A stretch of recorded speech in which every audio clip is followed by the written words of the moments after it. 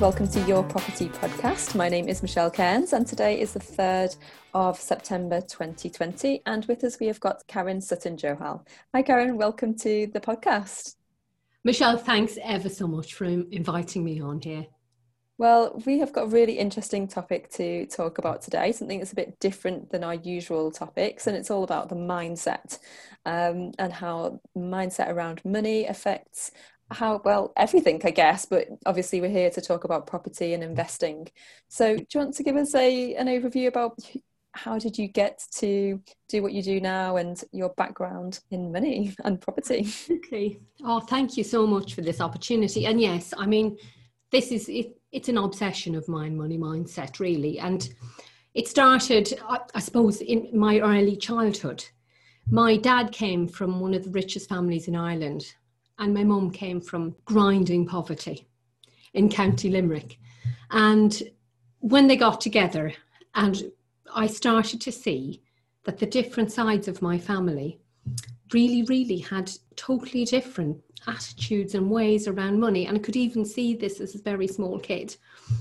And what was fascinating about it was when I was about 7, my dad's business collapsed, and seeing how people from a much poorer background dealt with financial calamity, and how the other side of my family, who were used to things going wrong and making it come right again, they just dealt really differently with financial calamity. And it did make me think there's something different happening.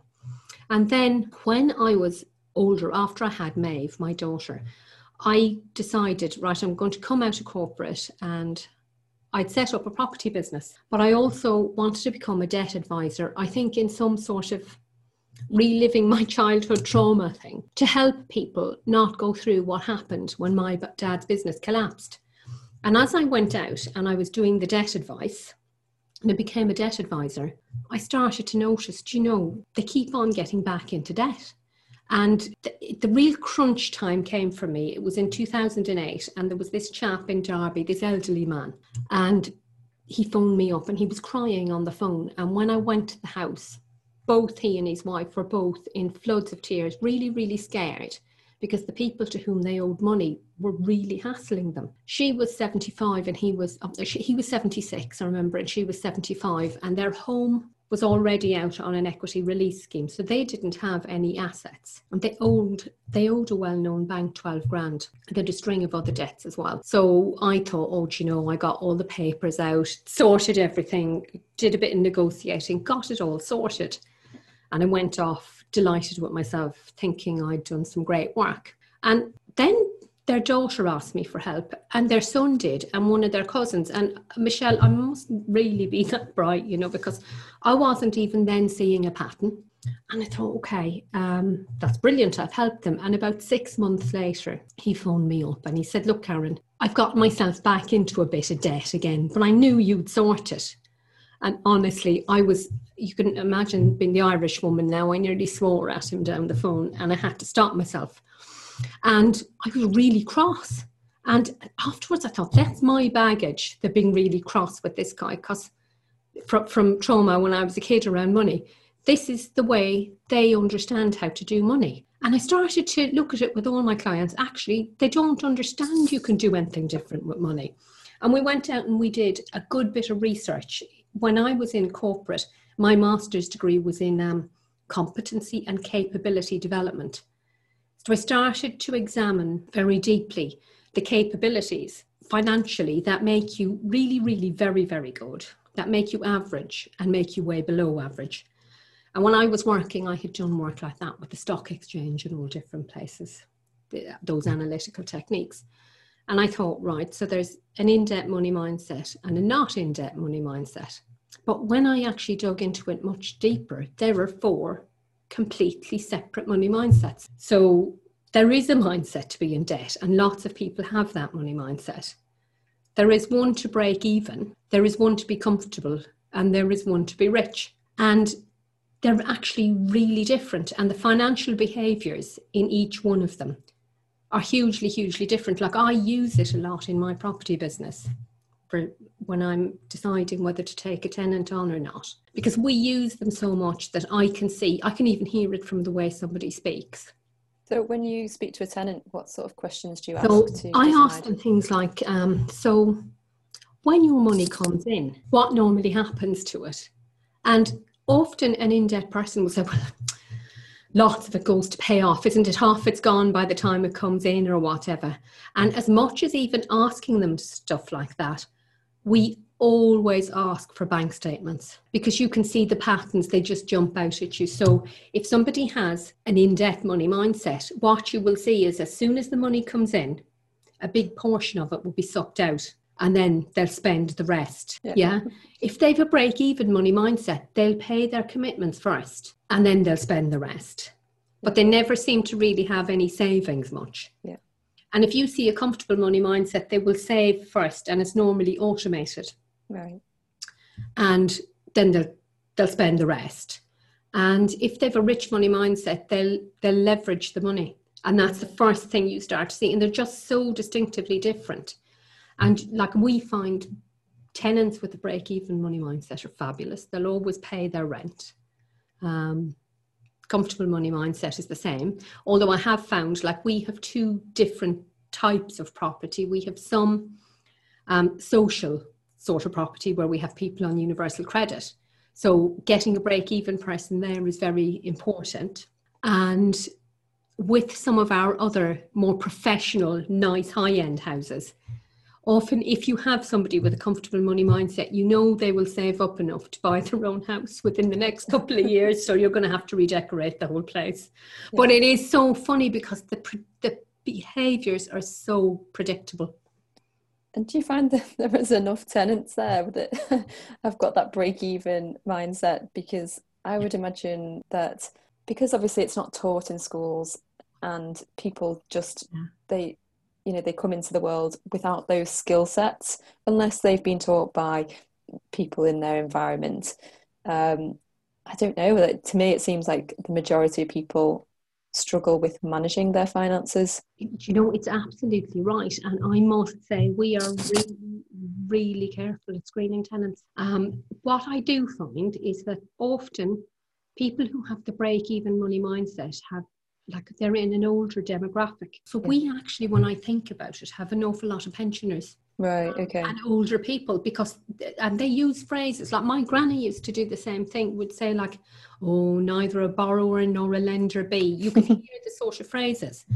And you see, if you do take on somebody with an in-debt money mindset, sooner or later, your rent will become something that something bad has happened and I can't afford it. Whereas if you've got somebody with a comfortable or a break-even money mindset, they will prioritise paying your rent. And it's like it's wound in. Yeah, like people are wired that way from their just childhood experiences. But, it's how they've learned, and I guess they can relearn with the right guidance and knowledge. So how do people, let's say for somebody who is in that they are in that mindset of the debt mindset and they just struggle to, work their way out of it or manage their way out of it, what do people do differently to make that shift? It's so interesting. When I started working as a debt advisor, one of the things I noticed was that the conventional sort of debt counselling solutions that you get now almost seem to make the problems worse because they tackle the symptom and not the problem. The way you often think, oh my goodness, the NHS, if they did more to tackle some of the underlying issues rather than just give medications for something that, tackle the root cause, and money's identical. I used to do some debt advice work for Citizens Advice. And I was one of the frontline debt advisors who would come in and screen people as to the type of debts they had. And there were some really, really experienced debt advisors, and they would come down and they'd say, I can't do this job anymore, Karen, because this is the same people with the same debt over and over again. And they used to describe it like a revolving door. And I would look at this and I would think, right, what's happening? There's something's not right. Yes, they're just sorting out the problem, like making the debts go away, just seemed to open up the space for them to get back into debt again. And I started off, myself and Joe work together when we do our money mindset coaching and training courses. We started off by doing, teaching people the knowledge and understanding they needed. And we started with this isn't working. You teach them, you tell them, look, you've got to put this into this account and this into this and put aside this. They will do it for 2 or 3 months and then they'll stop and they'll fall off the wagon and it'll all go back. And we started to see there's more to it. And about 4 years ago, I started training as a trauma therapist, and not because I'm wanting to work as a therapist, even though I have some therapy clients to keep my qualifications going and all of that. But to look at, like, why do people who are actually bright people and good people, and you wouldn't judge people in a million years about it, why do they make the most stupid financial decisions? And it's got to do with, really, I mean, it's a strange phrase, but childhood trauma. But I don't think a trauma in the way of, oh, well, you were locked in a cupboard, so now, or some, you know what I mean? It's actually any kind of thing. And as a kid, you could interpret something in a way that, like, you were viewing a thing as a little child does. Yeah. So there could have been an argument about money. There could have, do you know what I mean? Any kind of thing. Your dad could have lost his job. Somebody gave you a smaller present than your brother. Any kind of things like that. But what is very interesting is we all have a way of responding to stress. And for anyone here listening to this is actually fascinating if you start to track this in yourself.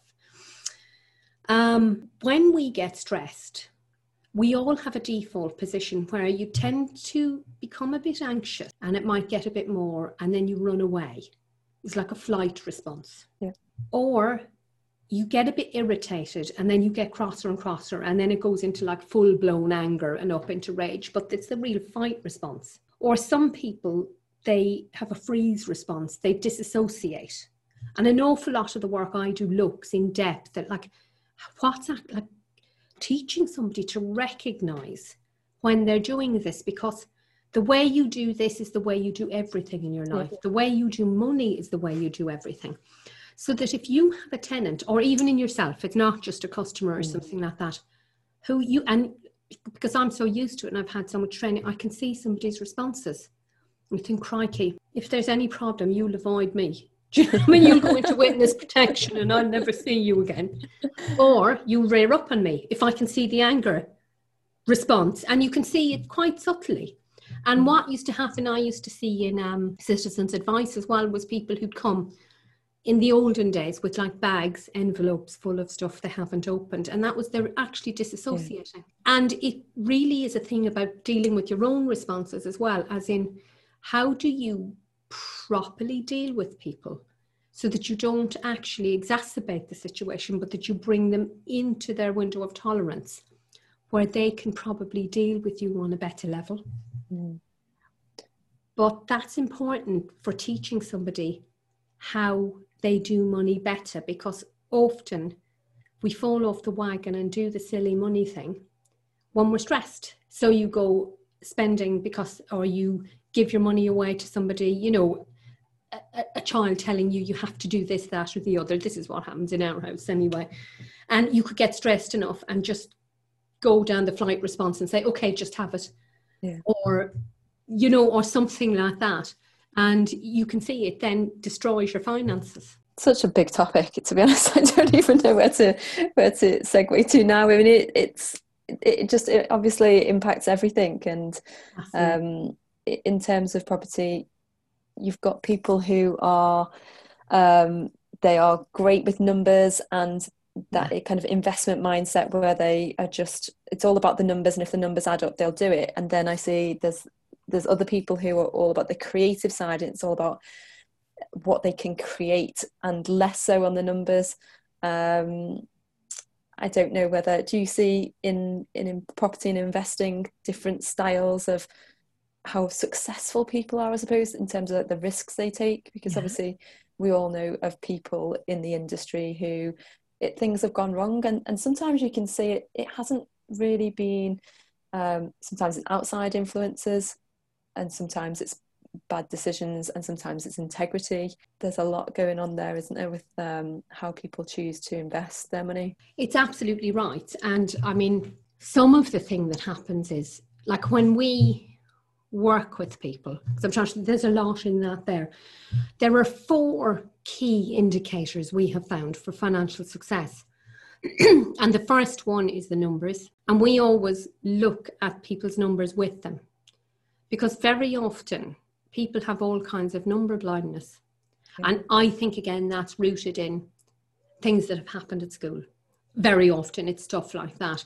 But also, some people tend to see a number as a snapshot and they don't see them as a flow. Right. And things like that. So there can be issues around how people see numbers and relate to numbers. But the next bit of it is there are actually 5 key money skills. And we're taught 2 of these, and badly, in our schools. But the 5 key skills are, of course, there's managing money. There's the ability to save money. There's spending money properly. There's giving money effectively. And there's creating money. And often that's not taught in schools at all. So some people understand that very well. And some people don't understand it very well, or they have number blindnesses, and they are sometimes led to invest in things that, if they understood the skill of creating money, and it was broken down for them, and they absolutely understood how to track the flow and what it means, I don't think they would have those difficulties. Do you think they would choose? So like the people you talked about who were in debt, you help them out and then they're in debt again. Yeah.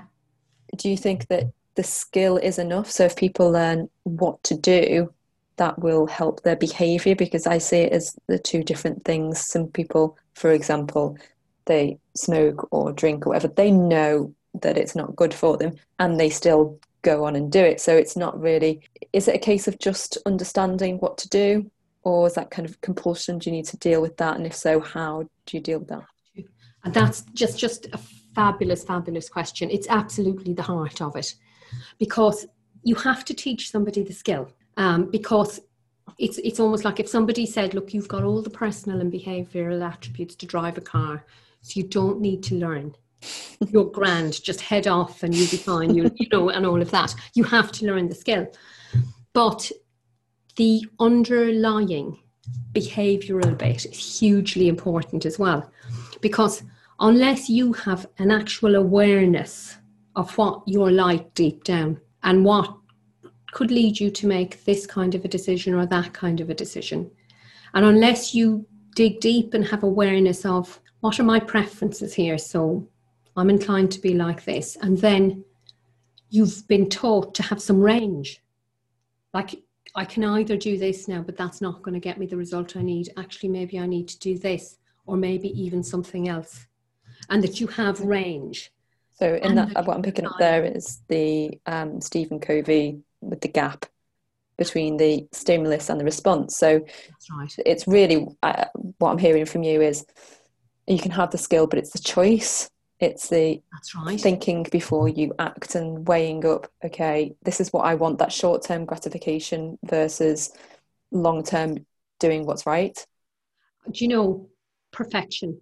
And remembering that, and this is the thing that my trauma therapy training taught me, and it was phenomenal, was that the gap is, what's in there is very deep. It's very deep. And I wish now, when I had started to look at mindset, which I have been doing for so long, I had understood that it's a body set. It's like it's in your whole physiology. Yeah. So the way this thing between the gap and the choice, it's the awareness of, I'm feeling this. The panic is rising, if that's the sort of way you are, or the irritation is, or that you can recognize that you're starting to zone out, or that you can spot it in somebody else. It takes quite a bit of work. The way when you read the Stephen Covey thing, you think, oh yeah, that's grand, there's a gap, I'll sort that. But actually, if you're making poor decisions financially, there's something quite a bit going in there, and it's deep. And that bit's generally switched off the frontal cortex, where you're making those decisions. Right. You're in the emotional zone, and you're acting emotionally. So there's that part where you're actually making those decisions in the moment. It's really difficult when you think of, there are just so many people who, I suppose, they're just thinking short term. Is that it? And some of it is that, like, it's and I've learned over the years about never judge a human being on what they're doing. And really what they are is they're ingrained patterns that you learn. So even the way you're sitting, whether you're sitting facing towards me or back, if you explored into it, it means something. Yeah. About the way you take in information and things from the world. It is a fascinating thing. And I'm trying to even think now what I was saying. I just get so into it. But for people to learn a level of self-awareness, why am I doing what I'm doing? Like, this has gone wrong. These things have happened again in terms of finances or anything like that. What has actually happened? And they're trying to track what's happening for themselves. And very often it starts with your body. It's, can you feel what's happening? Because very often you'll feel, I don't know, a tightness in your chest, or people say they feel something in their throat, or often people say, I had a gut feel that wasn't the right tenant. But they didn't know how to listen to the gut feel, because sometimes it's telling you this is the right person, or sometimes it's something from childhood that you are not recognizing danger when you should. And it's learning to recognize. How much do you deal with, or somebody comes to you and says, listen, I'm struggling with debt and I'd like to sort it out. They have a level of an awareness where they understand what's going on, at least intellectually. So how much time do you sort of spend on what has happened in the past versus, I suppose, why they want it to be different and why they want their life to be different and the actual skill set? It's about half and half. Okay. And it depends on what's happening for the person. And people are so unique, but they might say, okay, they want this and they want these 10 things. And we look at this and we start to work towards it. And then you can see from them, they're struggling to make this happen, and they'll come back on the next session and they won't have been able to make it happen. And it's about then going into, okay, so something is blocking you. What's blocking you? Because we look at the, as I was saying, the numbers and the 5 key skills, but then we have a big chunk of it that is the blocks and the blind spots. And that is the going in and helping somebody just to try to track what's happening. What they don't see.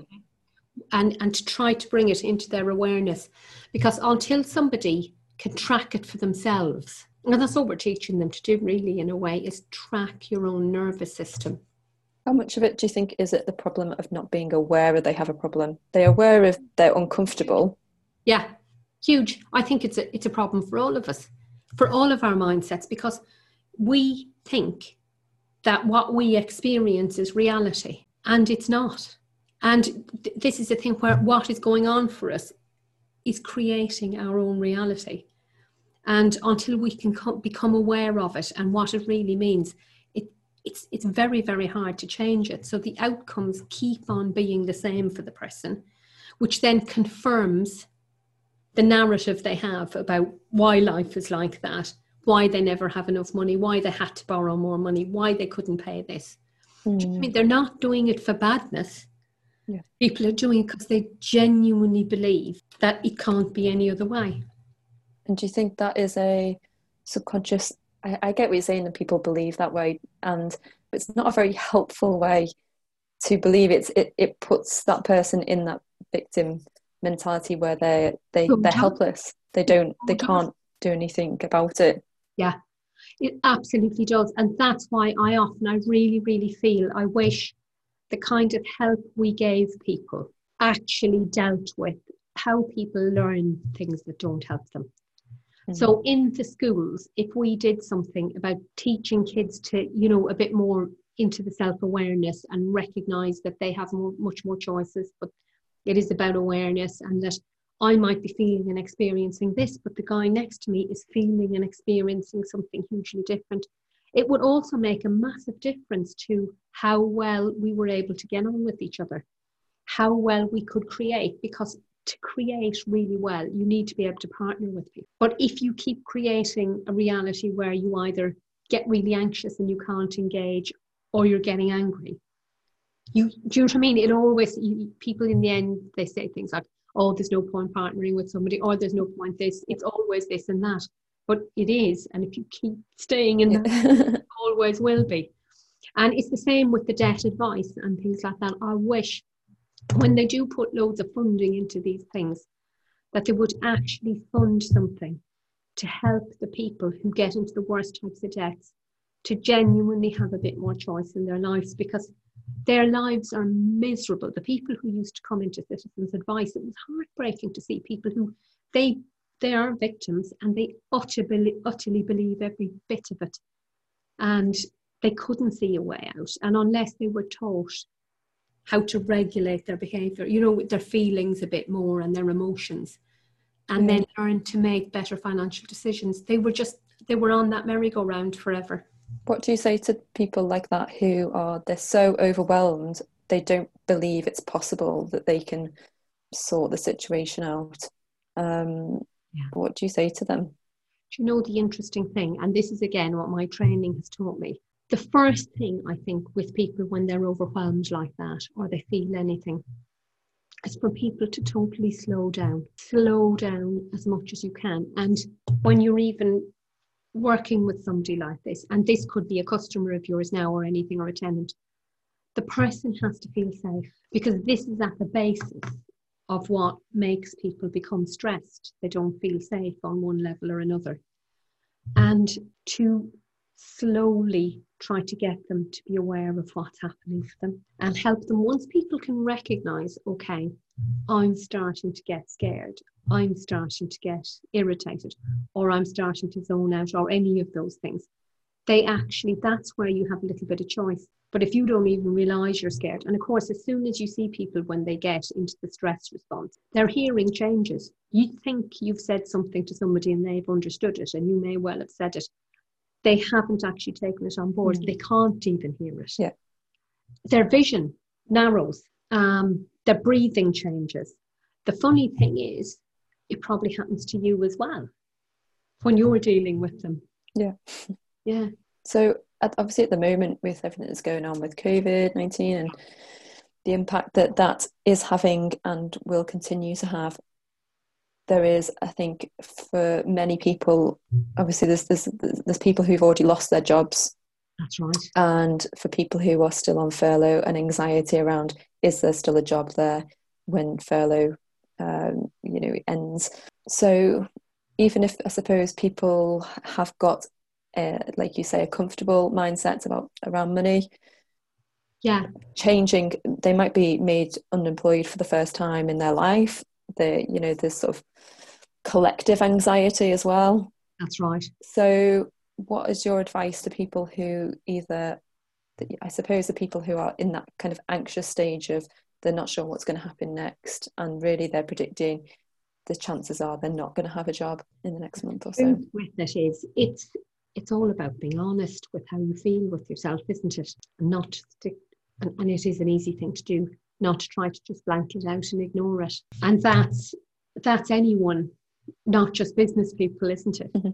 But I must say, when I think of my clients or our tenants, it's the same thing. It's about slowing right down and being honest with yourself as a landlord, how you feel about it. Like, how is your giving? How is this? Are you getting frightened yourself, or are you getting cross, or whatever it is? To stay in a really resourceful place yourself.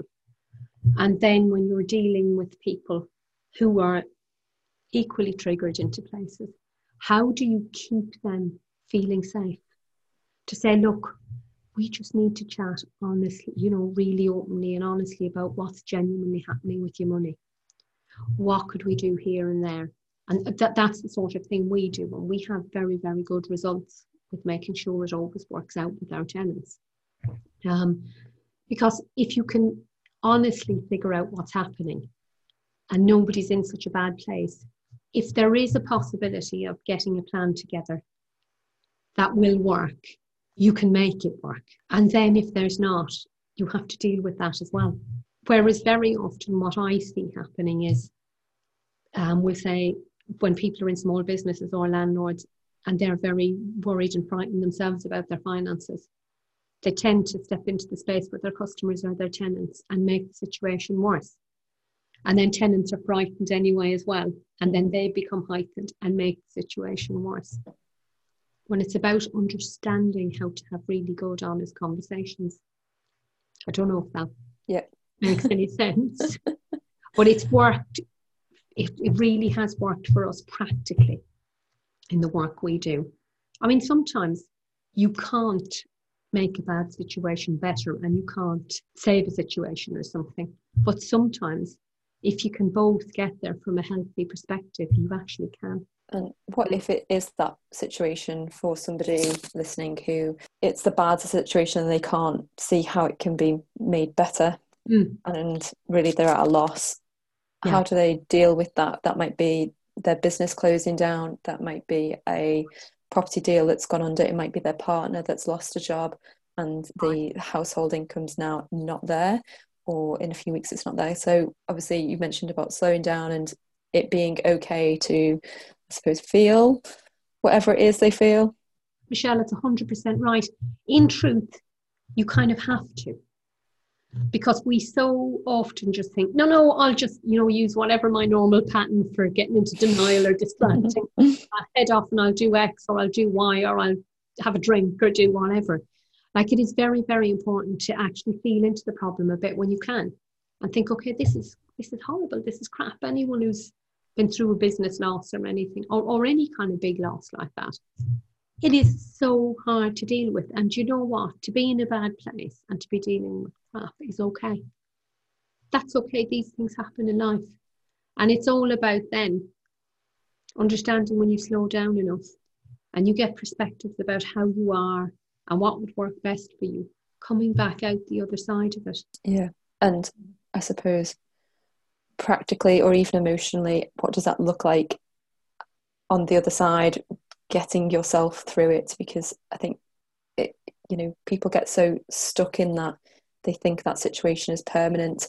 They can't see past the chaos of it all. They might have not just bills and the banks to pay, but they might have investors, they might have family dependent on them. So how, what's the next stage from, okay, you slow down, you accept the situation, you accept how you feel, and then what practically can they do to sort of empower themselves, I suppose, and have hope? That's absolutely right. And I think it would be a case of get some help. If you need debt advice type of help, be it business help or anything like that, get some help. But also, I think things that also help your perspective a bit, like some mindfulness, that sort of thing, but something to keep you from going off in the same direction as you were. And it's the not feeling that you have to this second get out and make it all happen again and everything. But it's to gradually pick up the pieces and see what the right direction to go in is. Make sure that you reach out to other people, your other investors that might be going through the same stuff as you. You know what I mean? Your tribe, the people you know, to get yourself back out into the real world. It's really hard, isn't it? Because for a lot of people, they're conditioned to not talk about money, that it's uncomfortable. I think in the property world we are more used to talking about figures and numbers and deals and when things go wrong. I know. And the shame people carry, huge shame around money. It's a shocking thing. And people, I know, because people come up here to work with us and they talk really honestly about their money, and normally people would prefer to talk about their own sexual deviance honestly than they would want to talk about money. And I remember a time we had this fantastic guy with us and we were saying, look, we're going to have to put the figures on a spreadsheet. We have to look at this. And he was trying to hide the screen like that. He was trying to do everything, and there wasn't a shred of dishonesty in this man's body. Yeah. He was not like that. He was just torn to bits with shame. It just linked the numbers on the page to his self-worth. That's right. And we have clients from all over. We have some very high profile clients who anyone and everyone goes through this stuff.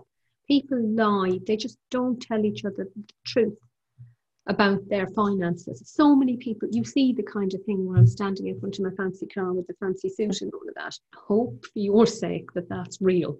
Yeah. Because loads of our clients, and particularly 3 or 4 years ago, over half of our clients had lost north of 50k each to all sorts of get rich quick schemes and things, because they were desperate. They wanted help. And again, the trauma thing can lead people to accept help in an area that's not safe. Okay. So what about you then? What about you? So you've got a property portfolio. Tell us how you've applied what you know and what you've learned to maximize your portfolio, and how have your decisions changed since what you've learned? Oh wow, that's a fab question, and my decisions have changed a lot, over time since applying what I've learned. I mean, the first thing I would say about having the property portfolio is I am so grateful for it. It is one of the best things I ever did, myself and my husband, in terms of business, because I had my daughter when I was 42, and it allowed me, I really didn't want to be out working in corporate all the time. I wanted to be there for her, and it allowed me to do that. So it was phenomenal. But I must say, when we started it off, which was a long time ago now, about 16 years ago, we didn't really know what we were doing. And we learned as we went along. But a huge amount of the stuff we learned were things like, it's a people business and you're dealing with people to make sure that you get the flow of money forward, because in any business, you are providing a product and you're wanting to be paid for the product properly. So this thing about the money mindsets was hugely important, for being able to hear somebody and make sure we didn't have non-payers and things like that, because we relied solely on the income of that for our lifestyle. We didn't either of us have jobs. And I suppose that's really. And what is your portfolio? Are you in single lets? All Derby. No, we've got, it's all in Derby. It's all in one postcode. Derby. I wouldn't have chosen to invest in Derby actually, but it was our choice was, this is where the kids were. Right. So we need to be nearby. So we went and we thought, right, this is, so, we'll invest there. I have a combination of some single lets and some flats in big Victorian houses converted into flats. And yeah, they're fabulous. It's just been fabulous. But again, it is a people business. We've got a great team that go down and take care of the properties. The tenants are a great team. We tend to, again, understanding some of the people and the money issues and all of that, with the big blocks of flats, try to create a bit of community so that people stay a long time, because that makes a massive difference to your bottom line as well. Okay. And what about your investing strategies on a sort of personal level then, maybe going forward or currently? Going forward, in truth, like I'm really, really happy with the property portfolio that we have. Right. And I'm not growing it. Right. I reckon if I was 20 years younger, I would think very, very differently. But I'm 56 now. Right. So you start to think, right, I've still got school fees for another 4 years for the youngest. And then we've got a bit of uni, or you know what I mean, things like that. But you start to think this is going to be about what happens in the next 10 or 15 years, when I might want to be working as hard. And what I really want to do in the interim of that is it's growing the money coaching business and the money training business, because the property provides us with all the money we need to have the time to build this. It's a vehicle really been a good business to us. Yeah. It cash flows really well. It's hugely consistent because we've built the systems like that over the years to make it hugely consistent. We don't have to have much input into it because we've got the people in place now, although it did take us a while to build all of that up. And I suppose I'm obsessive. It's not just about helping people have a better life by taking control of the money they have now, but it's just the joy of building another kind of a business. Like building the property business grew me so much as a person. Having to deal with tenants who wouldn't do this, having to deal with all of these different scenarios that I had a clue how to deal with. I remember our first strategy was, let's have all these single let flats. And what we'll do is, there was a huge Polish community and Eastern European community in Derby at the time. This was way before the crash, the 2008 crash. Now, I'm an immigrant, so I understand what working immigrants want in a flat. They want to be able to turn up for work, be clean, you know what I mean, the basics. And my husband is the son of immigrants, so he understood that market massively. And then we set it up and it was fine and it was cash flowing. And then 2008 happened and all the Polish around there just left. And we suddenly had these buildings with mortgages on them and we didn't have any tenants. But what we did do is we went out and we said, right, who are the believable people around here? And by that we mean, who is doing what we want to do? And they're not talking about it. These people are genuinely doing it. And Joe has this fabulous older cousin who runs Hymos in Derby. And he taught us everything he knew about getting tenants in, who at the time were, you'd call them universal credit tenants now, but people who were on benefits, and taught us how to do that for that market. And it became really successful. Okay. And I suppose what I'd like to just dig into a little bit more is, I see people who they have bought a property. It might be momentum investing where they're taking all the equity out and they're going again and again and again. And some people, you know, they've kind of lost sight of when is it enough? When's enough? They're not sure where to draw that line because they need the money that's coming in goes on to the next deal. That's right. And so it's interesting how you say there that, you know, you're happy with the portfolio. It sounds like that's a vehicle to enable you to do the money mindset coaching and everything in the business there. So I think it's easy to get sucked into that, the next deal and pulling all the equity out. But I think it's great to hear just another angle on that actually, what are you trying to achieve, I suppose, is the big question. If you're clear on that, some people forget that, I suppose, and they're just in that, on that rat, they've just created a new rat race for themselves, haven't they? I think it's absolutely right. And I mean, I'm amazed. That's brilliant you asking me this, because I've been thinking about it recently, and I'm wondering whether I'm sort of, I hate to say it now, but slightly transitioning into the old age rather than the middle age or something. But you do get to a place of, you think, am I doing in my life what I want to? Is my life worth, you know what I mean, and my life's work, is it right, and what is it? And I didn't feel like that even 5 years ago. I would have thought about, okay, let's build something else, let's get more property or more stuff like that. And when you're younger, I don't know if there is a concept of enough, or like for me when I was younger and living in London, and I had properties when I was in London, and that it was just, everything was fabulous, you're just making more and more and more money. And then you do get to a place where you understand that this isn't going to end well, however much money you have, and there has to be a concept of enough. Well, what is that though? Because I feel like I'm there at the moment where I'm thinking, okay, I can just get another deal. And I'm at the moment I'm thinking, what am I doing this all for again? I know, but I didn't get into it to do this. So, but there is the drive to create, and I totally understand it, because at the moment we've got a 300-year-old cottage that we're renovating, and we think we'll probably, by the time we're finished it, we'll have more than tripled its value. And it's just the thrill of doing it. Now, we're half dead from trying to get it done because it's quite a difficult thing to do, a building that's that old. Even doing the stuff like some of the money training and going through some of the harrowing stuff with people and creating the mindsets and all of that.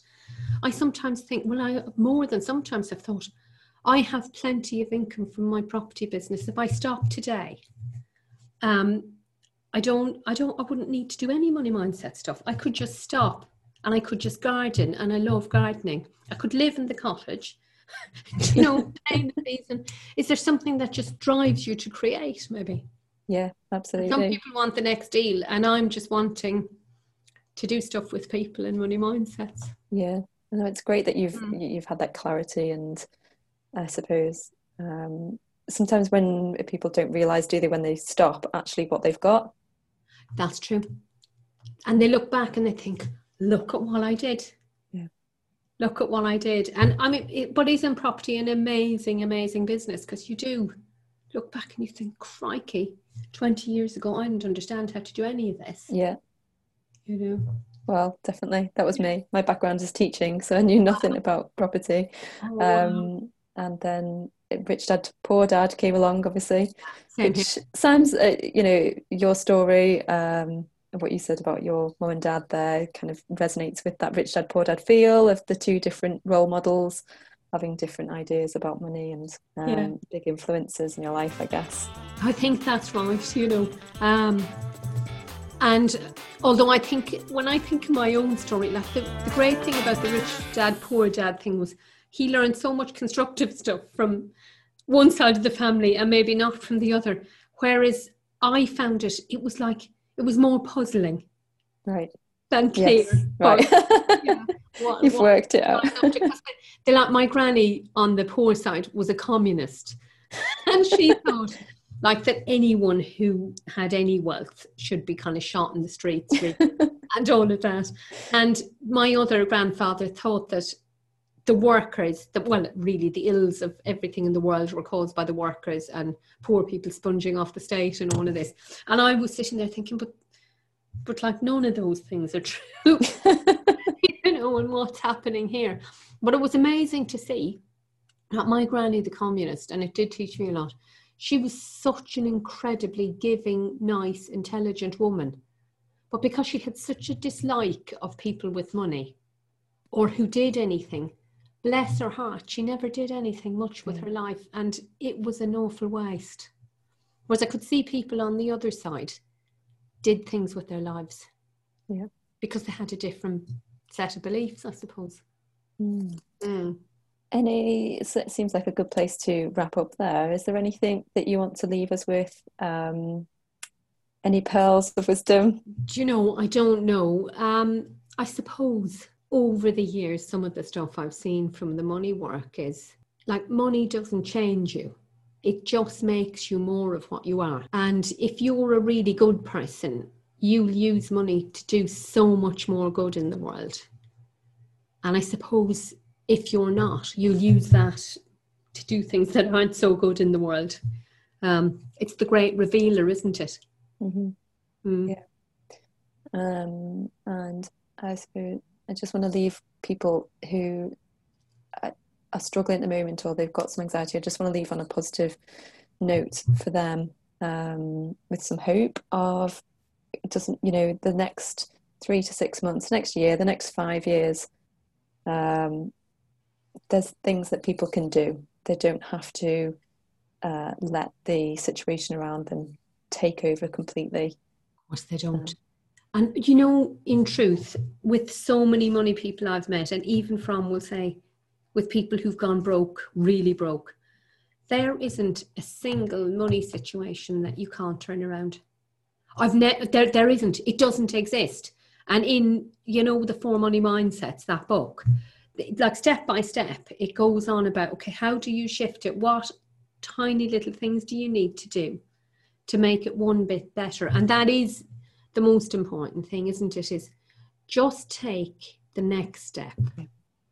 And as long as it's in the right direction, it can be the tiniest step. And it can have, you know, the impact of that is not just putting you on the right path. It's just about feeling empowered, feeling like you're making progress, and that in itself can just have massive shifts. So and you will make progress.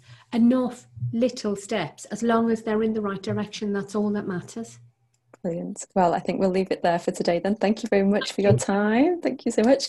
Tell us, where can people find out more about you and your book? Well, if you want to find me on Facebook, my name, there's only Joe and myself, and my daughter have the surname Sutton Johal. So we're easy enough to find. The website is www.the4moneymindset.com.